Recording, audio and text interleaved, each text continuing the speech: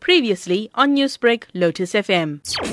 India's Foreign Minister S. Jaishankar sounded the bugle for the celebrations which critics say are designed to establish Prime Minister Narendra Modi as Gandhi's true heir. Gandhiji's life was also an example of standing up to fear and intimidation. His thoughts are a source of courage as we fight terrorism in all its forms and manifestation. His ideals have influenced some of the greatest figures of our age. The UN declared Gandhi's birthday as the International Day of Non-Violence, while Secretary General Antonio Guterres recalled his legacies. This vision went far beyond politics to encompass human rights and sustainable development. Gandhi promoted non-violence not just as a philosophy and a political strategy, but as a means to achieve justice and change. But many among overseas Indians, such as physician Ravi Gupta, say Gandhi's relevance is intact only because of Modi. Prime Minister Modi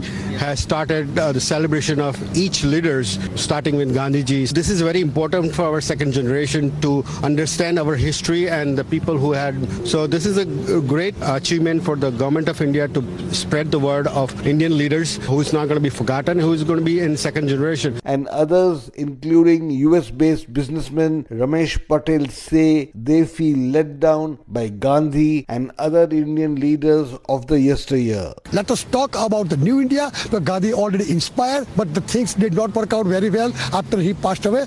And look at what happened, a lot of problems in India. So Narendra Modi is trying his best to correct and rectify a lot of problems. So we should all rally behind him. Gandhi's India has transformed. Lynching mobs are now public heroes. Dissent is punished. And 8 million Kashmiris are in a lockdown since August. Iltija Mufti is a daughter of the region's former chief minister, incarcerated along with thousands of others without charge. Is this Gandhi's India or is this Godse's India? This is an India which would pride itself on secularism, on its democratic ethos. We are hurtling towards an authoritarian regime. This doesn't feel like a democracy anymore. And how long will you keep using Kashmir as a red herring? Is this the solution to all our problems? That you use Kashmir to divert everybody's attention? Newsbreak, Lotus FM, powered by SABC News.